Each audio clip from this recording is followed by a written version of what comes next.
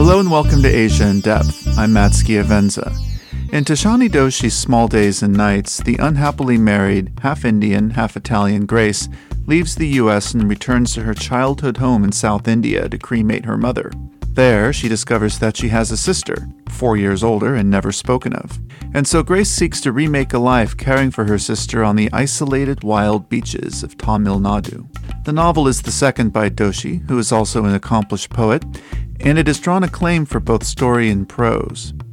It's a big novel masquerading as a small one, says the author Salman Rushdie. He notes that the novel crosses the world and tackles major subjects, but never strays from an intimate scale. In today's episode, we're going to bring you a conversation between Doshi and Rushdie taken from the Asia Society New York stage. But first, we're going to begin with Tishani Doshi reading an excerpt of Small Days and Nights.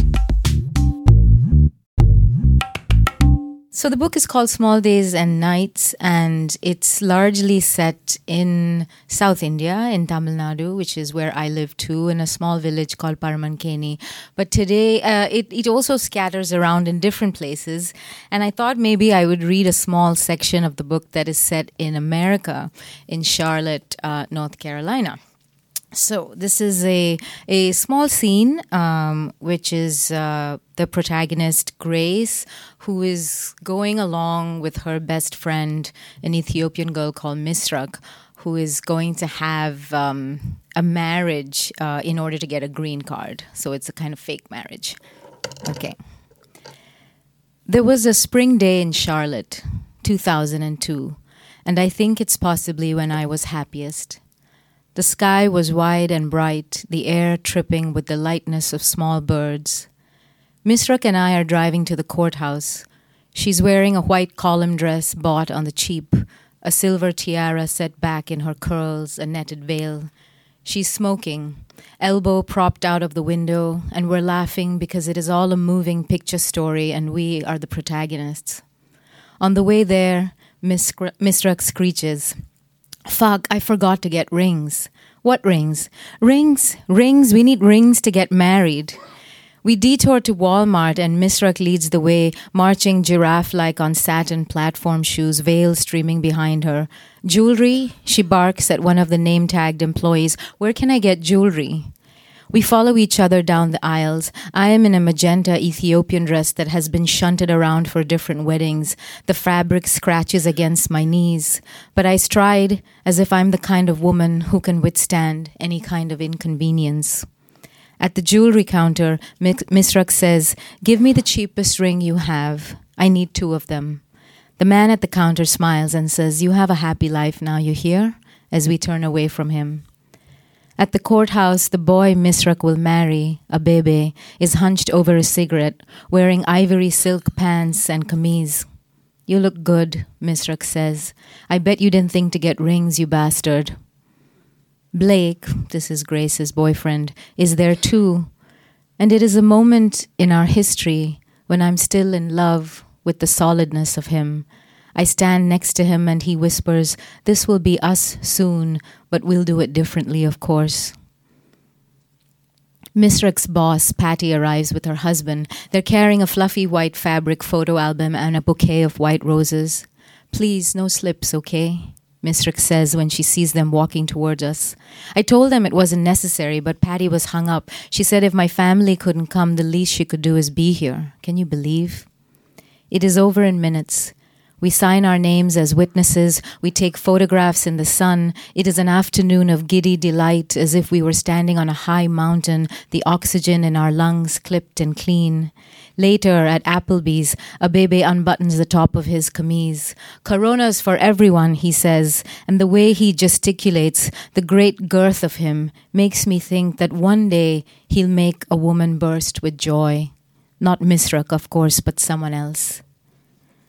"I feel bad," Misrak says, looking at the card that Patty and her husband had placed in the album.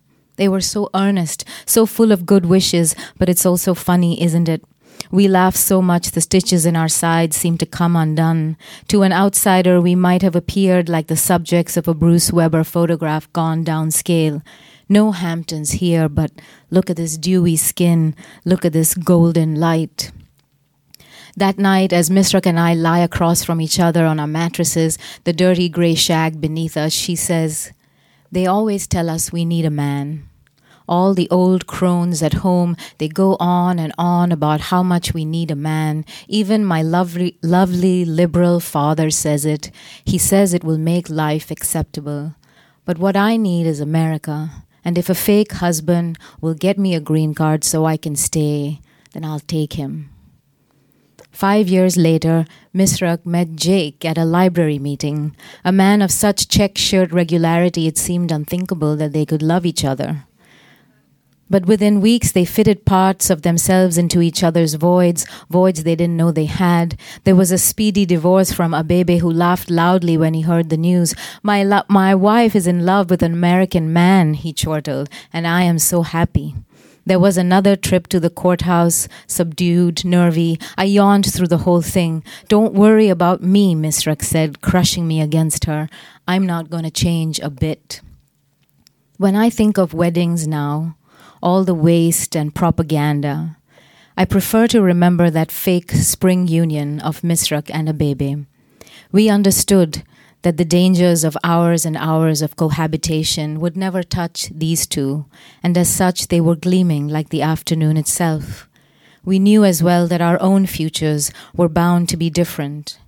About romance and companionship we knew little, but watching those two commit themselves felt honorable, the way marriage was intended to be, a transaction devoid of the complications of love. Thank you.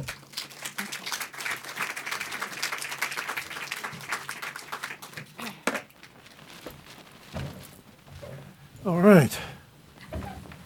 Well, happy Publication Day. Thank you. Yeah, it strikes me that what you've got here is a big novel masquerading as a small one. that it seems to be intimate and small scale, but actually it crosses an enormous amount of the world. And it takes in very big subjects, and that subject, the subject of not needing a man, is somewhere close to the heart of it. And so let me just start off at the beginning. Where do you, given that this book has sections in Charlotte, sections in Chennai, Madras, and in this village by the sea, which is more or less where you live, and Kodaikanal, and Venice, and some other places. Just talk about the starting point of the book. Where in all this did you find it, the book? I wanted to write a small story, kind of claustrophobic, about a woman who finds out that she has a sister, a woman who didn't want to have children, who wasn't interested in family, who inherits somehow this burden, but decides morally that it's the right thing to do.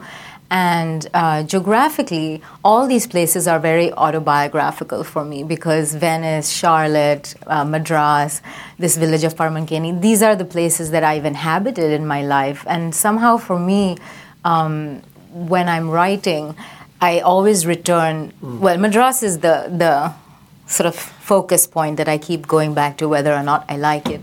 But I think that of writing the story and grounding it in these places, but particularly that village, was a way to just, tell this very small story of a woman who's kind of struggling with the choices that she makes. So it was just that these were places that you could relax into, that you knew them.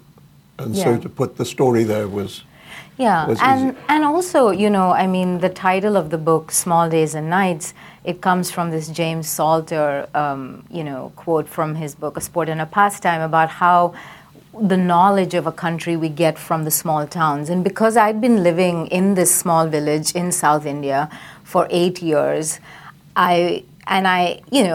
when I came to America, I didn't come to New York. I went to Charlotte, and so my whole life, I keep getting shoved to smaller places. And I thought, well, is there a story here that is as important, or that can also tell a larger story of nation, of country?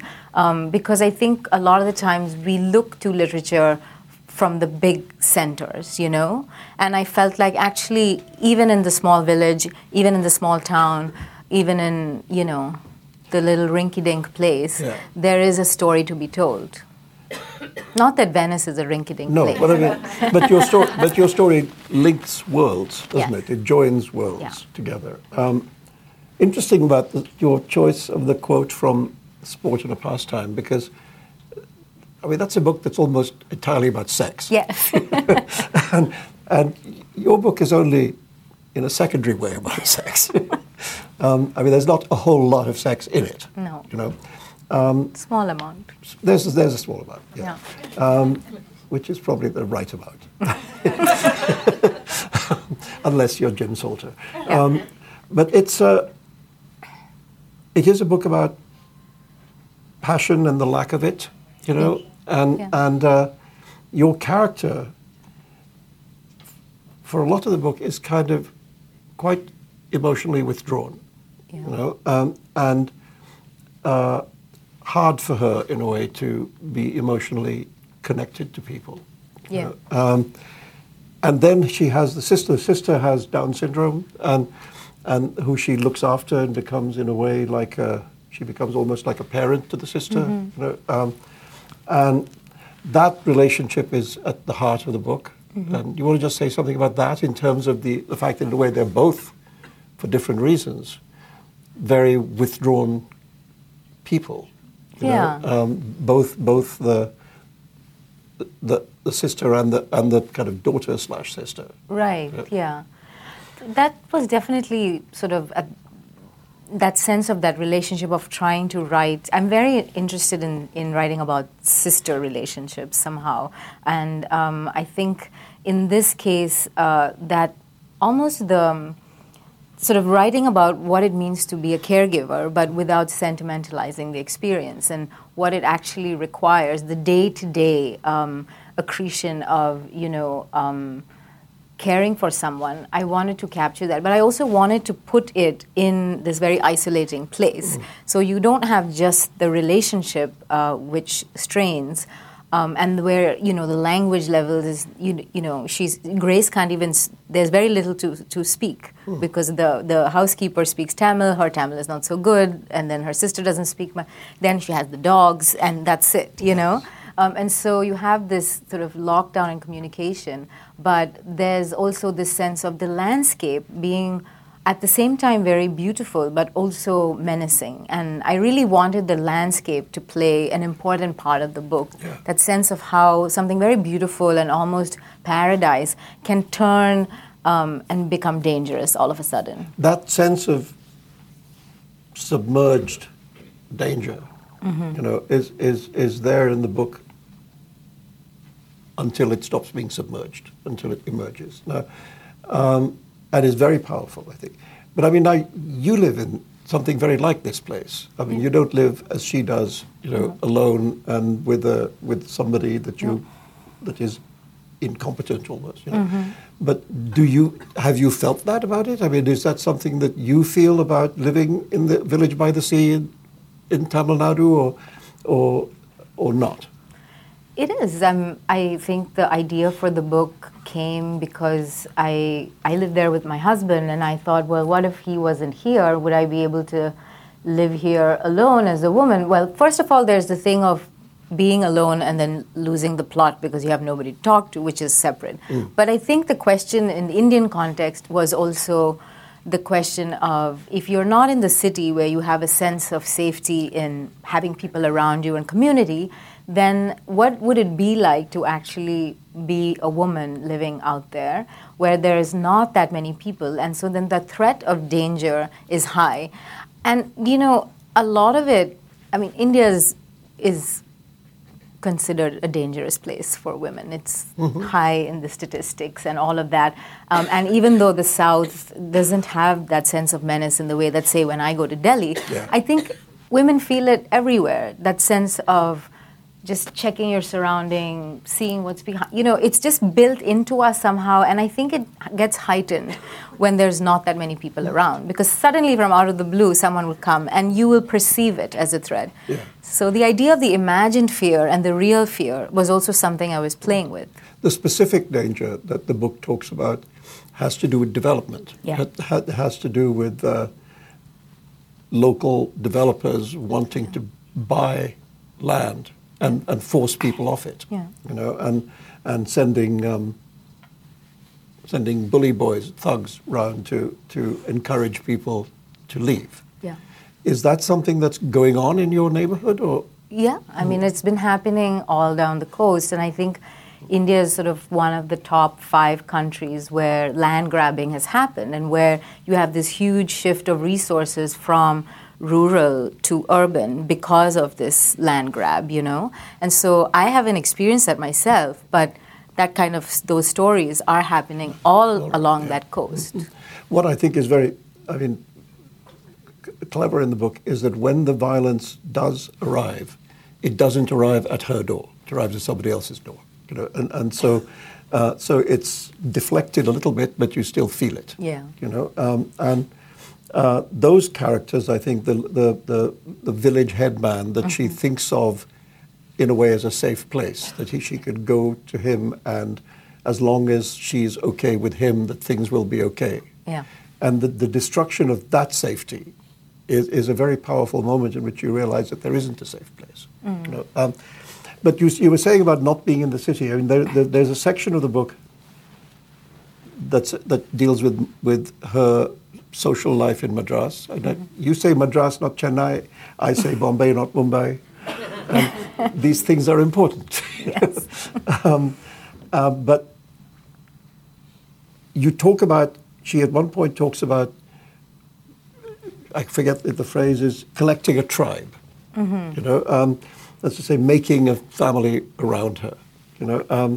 And that's a part of the book that's where she finds a kind of home, but it can't go with her to where she lives.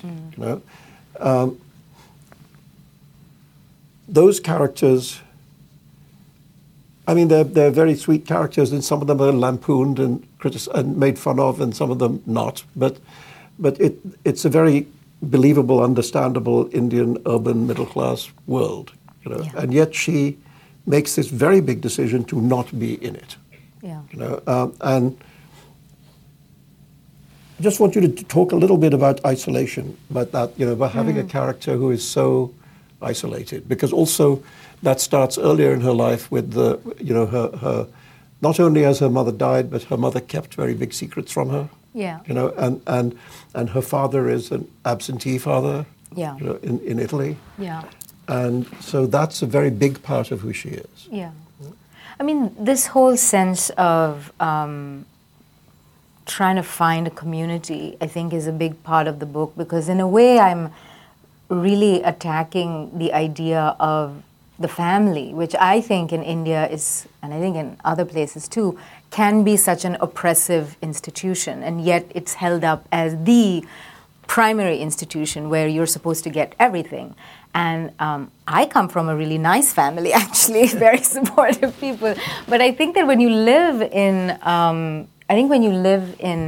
a place where you see what families actually do to each other, and I'm married to an Italian, and the mafia kills way less people than Italian families kill each other. So, I mean, the statistics are really high of the damage and violence. And you think, well, is it possible then to explore other relationships of love and coming together that are not DNA-based? And I know at this point in my life that particularly with women, and this is a book really about women in a large way, that they're finding their communities in different ways. And it's really about where do you get your people?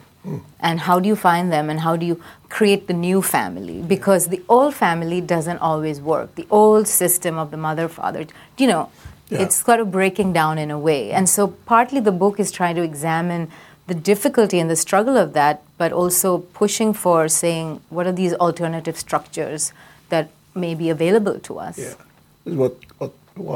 what Goethe called elective affinities. Yeah. The people you choose, rather than the people who are given to you. Exactly. And and also the idea of, I think the other thing which is important is the sense of how much we place in our children and the expectations we have of them. And because there is a sister in this book with Down syndrome and Grace, who's quite an imperfect protagonist and who's not always successful in her caregiving and who slips up. There's also this question of where are we going with this idea of the perfect human being, the perfect baby, the Petri dish designer baby, and blah, blah, blah. Because I think it's very hubristic, I think, of people to imagine that you can create this super person, because I feel that at some point we will fall short. And that is part of the underlying nature of the book. So the imperfection of her character, what would you see as being the imperfection of her character? I think she's someone who struggles with the idea of freedom versus duty. She feels morally obliged to look after the sister, but she's not exactly brimming over with love. So she wants to go into the city and get drunk with her friends and just be free of that responsibility. But at the same time, she doesn't exactly make all the required proper arrangements. And so then she loses her temper, and so she falls short. But I think that's also, from what I understand with people who have been in caregiving situations, that there will be a moment when you fall short, and that is human. It's human to sort of want to care for another human being as well. And I think that was the other thing in the book, is how do we care for the people in our society who cannot take care of themselves. We're going to take a short break and talk about Asia Society's YouTube channel, which now has more than 150,000 subscribers. Hundreds of our public programs each year are recorded and published on YouTube, and there's a lot more. You can watch videos on a huge range of topics, from the latest on the coronavirus to the situation in Iran to uplifting dance and music performances. So whether you live near Asia Society or not, please be sure to subscribe at youtube.com/Asia Society. That's youtube.com/Asia Society. And now let's get back to Tishani Doshi and Salman Rushdie. It's interesting. I saw when the book came out in England, you I'm sure saw this. There was this review in The Guardian which described the book. I mean, it's a very positive review, but it describes the book as a howl of hatred and grief. You want to talk about that? Yeah, sure. Was it something to do with Edvard Munch? The scream? It's the big headline. No, but about the anger in the book. I think there's anger. I think there's anger, and I think there's been anger in my work for this book and my collection of poems, Girls Are Coming Out of the Woods. And I think largely it has to do with being in India these last 10 years and going with my body as a woman, navigating through this space and feeling really a kind of fury and anger at the fact that there's just so much violence, for one, that we have to navigate, and just so much repression and so many things that you're trying to, not be bombarded and squashed down by. And at the same time, I would say that the story of women in India is such a one for rejoicing, because it's just, there's so much happening and so much that Indian women are doing. So it's this weird juxtaposition of, on one level, these horrible statistics and newspaper articles which just keep coming, and at the other end, the sort of strong resilience and well, beauty I think of it. they're two sides of the same thing, aren't they? Yeah. I mean, it seems to me that there is more than one generation now of women in India who are very determined to have their own lives and to not to have their lives dictated to them and imposed on them, you know, and these young students are showing us, Yeah. you know, how to what lengths they will go to, you know, to have that. And it seems to me that there is a kind of Indian male response to that, of which violence towards women is the manifestation. That's to say, it's to try and stop women from having that freedom. Yes. That the rape being used as an instrument of control. Yeah. You know, and so I think the two things are, Well, they're two sides of the same thing. absolutely. And so I think that rage or that sense of despair comes from, and not, you know, if you want to even get into government and to men in power and all of that, there's this sense of living with this huge system of patriarchy around you, and then here you are trying to navigate your way. And so I think that my rage is a quiet one, and it surprised me as well, because I didn't necessarily think of myself as, It doesn't read like a furious rant. No, you know, no. If the anger is there, it's under the surface of things and Yes. bursts out every so often. Yeah. You know, but it's not like, it's not a scream. No, You know, it's not no. like Ginsberg's howl. You No. know, I mean, it's, you know, but the subject of anger, I think, is very important, because there is a lot to be angry about. Yeah. You know, and I mean, there's one moment, I mean, a line that kind of stopped me, actually. It's quite late in the book. It's after the act of violence takes place, Mm-hmm. you know, and characters say to each other, hang on, I'm going to make sure I don't misquote this, because the line I want you to talk about. 240. Yeah, she says that the central character, talking about her father, she says, "Papi was right, I say, we're living with savages." Right? So you're describing, or she's describing, the Indians amongst whom she lives by this very, very harsh word. Right? And it seemed to me that's it's the angriest line in the book. Yeah. You know, and you want to just expand that a bit?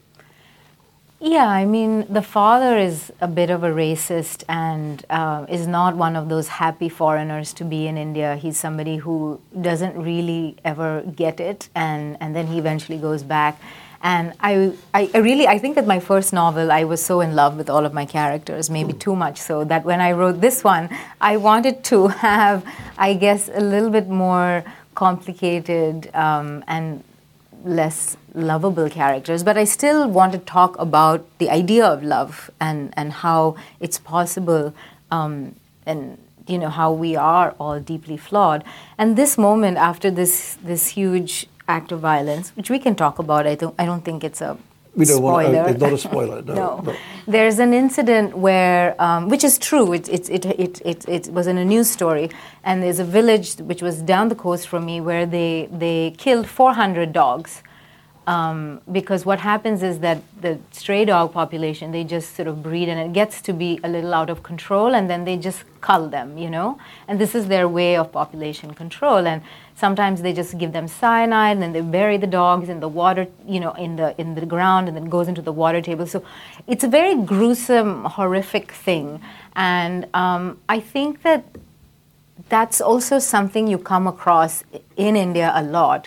You talk about a rape, and it's not just a rape, it's like burnt and then smashed on the head, and you know, it's gone to such a level of brutality and savagery. That's what it is. And so then when you come confronted with that, you think, why does it have to be like that? Do you know? We are violent as a species, and that's a fact, but this kind of violence is really, what do you do with it? How do you live amongst that without losing your sense of humanity as well? Do you know? And so that's why that line came, because I think there are moments when you feel it's too much. But know? she doesn't run away. No. I mean, she stays. Yeah. And that's very interesting, because she doesn't really even, as far as I can tell, think of running away. You know, she just stays. Is that because that's where she has found her place. I mean, a lot of the book is about what is your place. Yeah. You know, do you have a place? If so, where is it? Yeah. And is that because you felt that by then in the book, which is very late in the book, that she'd found her place? Yeah, I think that the idea of place and belonging is so important to the book and to me as a writer, because everything that I've ever done has been an exploration of that, you know. And partly it's because I think I have a slight chip on my shoulder about it. So I was in an Uber pool yesterday, going to Brooklyn, and there was this. I got in the car, the guy next to me starts complaining. He says like, starts huffing and puffing, and then the guy is stopping to pick up another person, and he says, no, don't pick up anyone else. And then, you know, you think, what's wrong? So I'm not making eye contact at this point. And then a phone call comes, and he says, you know, I'm in a car, and the Uber driver keeps picking people up. And I was like, this is Uber pool. That's what they do, you know. Anyway, and then he says, you know, don't mind me asking out of curiosity, but, you know, where did you grow up? So I said, I grew up in India. Oh, okay. Which part of India? Madras. I am a computer software engineer, so, you know, as you can imagine, I know lots of Indians. Great, good for you. And then, so it goes, and then finally he says, you know, but you are only half Indian. No offense, but you must be half something else. Wow. Okay, so I get this a lot. And it turns out that it's true. It's true. I am half Indian. I live in India. I write about India. But I think that part of my also anger and irritation is that my whole life I have been told, oh, you're only half Indian. This happens just, and it's not offensive. It's to do with what we expect of how somebody might look, you know. But you don't I get expect asked if I'm Indian at all. Exactly. Yeah. And I'm not even half Indian. 100%. So I think this sense of expectation of what must a person sound like, what must a person look like, and you think this is 1.2 billion people, and you have one idea of what an Indian person looks like and sounds like. We look like everything. Yeah, and so that to me was something that I really wanted to explore, this sense of actually. Here in the book, Grace is a very exotic protagonist. She's half Italian and half Indian. But actually, a person coming from Assam to Delhi is going to feel like an outsider. A person going from Bangalore to Uttar Pradesh is going to feel, because of the way they look, the way that they don't speak the same language. And all of this sense of being outsidered is a very Indian experience. A lot of Indians are on the move, and they are experiencing this all the time. And so that's what I want to write about, this sense of actually being in your country and being made to feel that this is not your place. This is not your, land. You don't belong here. You are from somewhere else. And now this debate is, of course, huge with what's happening with the Citizenship Act in India and stuff. So it's really a big issue for me.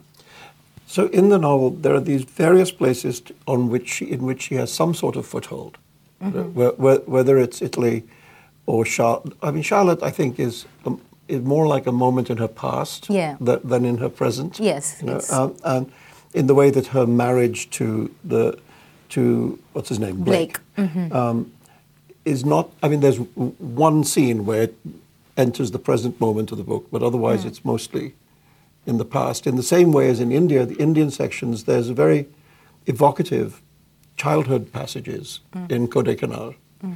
And when they return to the hill station, to the house where she was a child, it's a wreck. I mean, it would be easy to say that was a metaphor, that the place where you were a child is now a wreck, and you can't go back because it's not there to go back to. Yeah. And that's some of what she feels, right? Because of how her parents have been. Yeah. The secretiveness of the mother, because the mother hides from her the fact that there is this other daughter. Yeah. And disappears for one day a week without explanation to go to visit, as we later discover, to go to visit the other daughter. But for most of her childhood, she has this mother who disappears one day a week. Yeah. You know, and it's never discussed and it's never explained. Yeah. You know, so that sense of that the relationship with the mother is problematic in some way, you know, is very central to the book. And later in the book, when there's the letter from the mother, Yeah.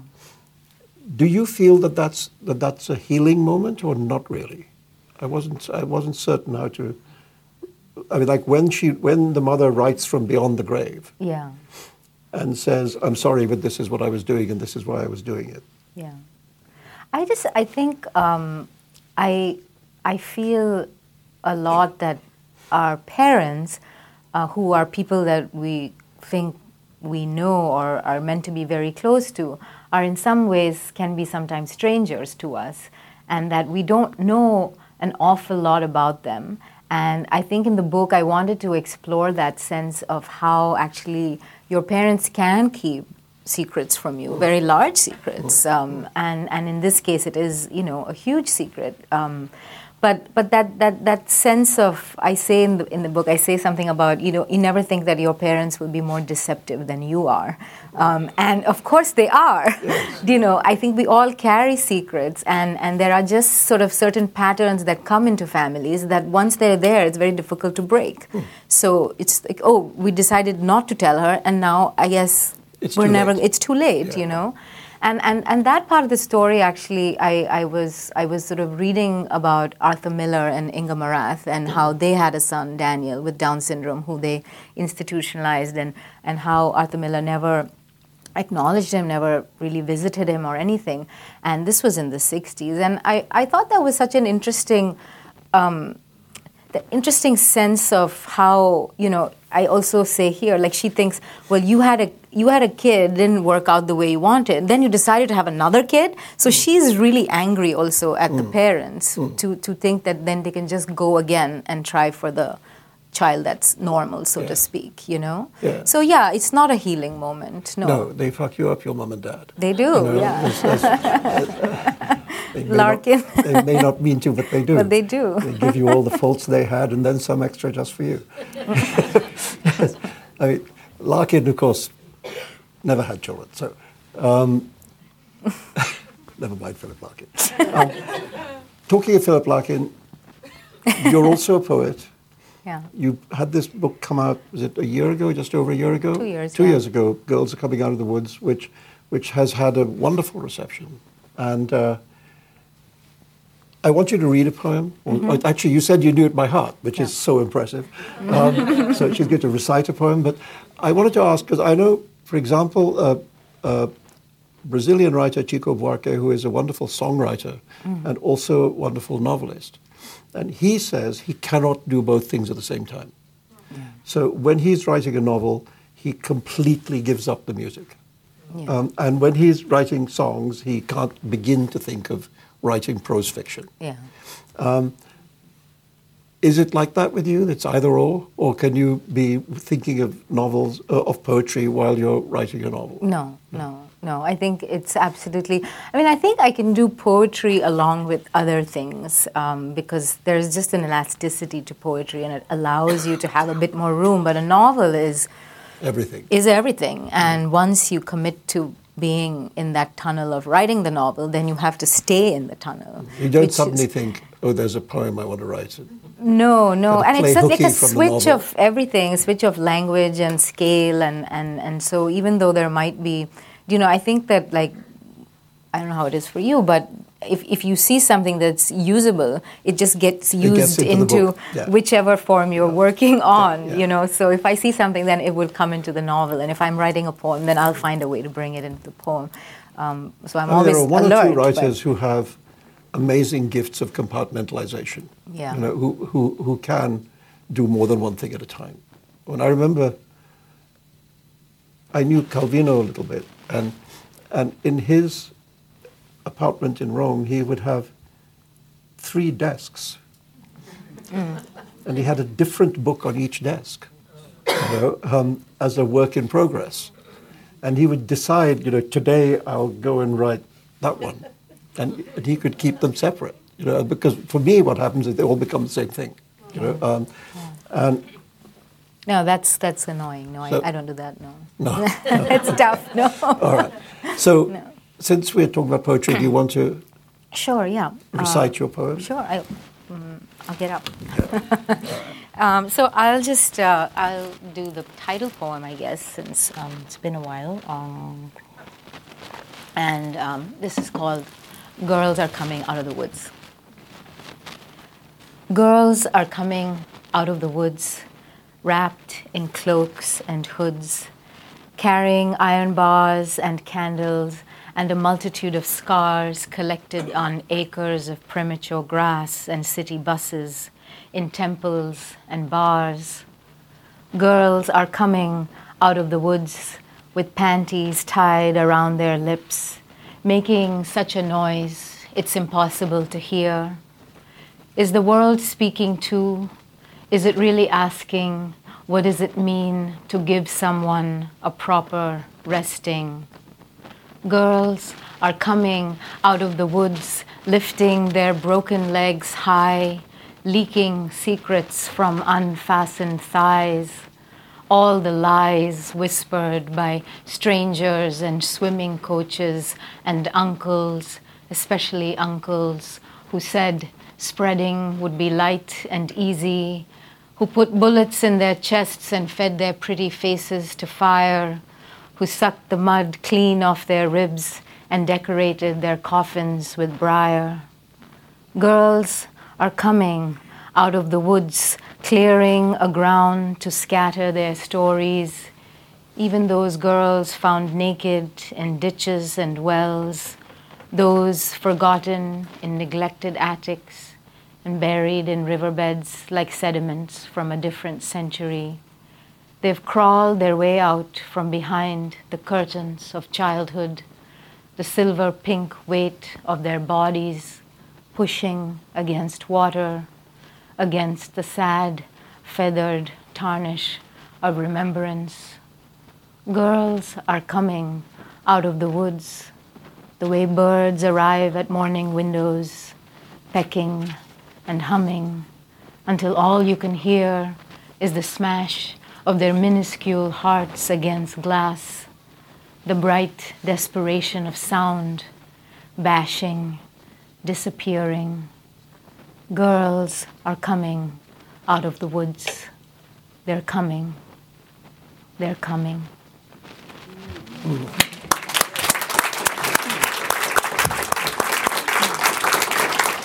You see, it seems to me that's the angry piece of writing. Yeah. You know, that's the anger that's underneath this book. Yeah.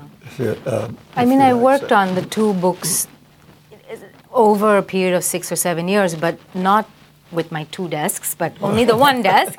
And so I would go from the novel to the poems, and I would shift in these different periods, but always carrying this kind of, that underbelly of some kind of rage, you know? Well, let's, since we've got there to this subject, talk about what's happening a little bit in India Yeah. right now. Because, as you say, it's become, has been for some time now, a very dangerous environment for women. Yeah. Addition to that, now it's become a very dangerous environment for democracy. It's become violent against all sorts of things that people like me certainly value a great deal. Yeah. And against that, there is this extraordinary uprising of the young. Yeah. And not people of my generation who sit at home, not people of your generation who make Facebook texts. But the kids are extraordinary just now. They are so brave and unafraid, willing to risk themselves against a government that is ruthless, and is uncaring. Yeah, I mean, the pictures I think that are coming out are, particularly young women and Muslim women as well. I think, like, if you think of Shaheen Bagh, which is a place in South Delhi where women, have of all ages, not just young women, but, grandmothers, wives who do their cooking, come back, and they've been there for 3 weeks or more, and really created this huge sense of energy and anger and protest. It's remarkable. And then you have the young student leaders of JNU, Aishi Ghosh, and you have all these stories, and in all the pictures you see these. And it's women, it's Indian women, and that to me, and men also. But there seems to be a really, it's half of the population is under the age of 25. That's a large number of young people who are very politically motivated in a way that we were talking backstage about how it feels that it's missed certain generations. And this now seems to be such an exciting moment, I think, in India, despite the fact that we have a very authoritarian government trying to pass extremely limiting laws on citizenship, and this sense of, whether you're Muslim or where you've come from, and all of this, detention camps, and really... Well, it's that assault on the idea of the secular nation. Yeah. That's beyond Hindu-Muslim. Which is enshrined in the Constitution. It is the Constitution of India. And people have been reading, passages of the Constitution. What and I think all is that. most, in a way, extraordinary about the rising of the young is the way in which they're reclaiming the language of the independence struggle. Yeah. That in a way that the Congress Party, bless their hearts, is incapable of now. Yeah. Yeah. And yet these kids are quoting chapter and verse of the language of the independence struggle and reclaiming it. Yeah. Saying the country is not this, it was that. It was that. That is what made the country. And that's the most optimistic thing. Yeah. That the country in its young people is beginning to remember itself. You can say, we are this. We are not this thing that's happening now, And there seemed to have been a time of great historical amnesia where it was just, where did we come from? How did this happen? Yeah. And actually now, as you say, there's this sense of really reclaiming and also reframing a sense of what kind of country do we want to be, What kind of and I think that's sort of one, something hopeful. No, it is. The problem is that the forces ranged against them are very unfeeling. The government is saying, "Who cares about these demonstrations? We're just going ahead," and which is what governments say until the momentum gets too great, we have to see. In a way, it's impossible to know if this thing will build, or if it does, it can really change the country. Yeah. If it doesn't, then it'll be like the Prague Spring, this wonderful moment which gets the tanks come in, and stop it. But I think they all need our support. They need our vocal support. Yeah, absolutely. And bravo for them, I think. And I think actually your book is related to that struggle because it's about independence. It's about a woman who doesn't want to be anybody else's woman. She even though it's not a polemical book, that's why I'm saying it's a big book masquerading as a small book, because all those things are there in it. Yeah. That'll do it for this week's episode of Asia in Depth. To learn more, you can check out our show page at asiasociety.org/podcast or follow us on Facebook and Twitter at Asia Society. I'm Matt Schiavenza. See you next time.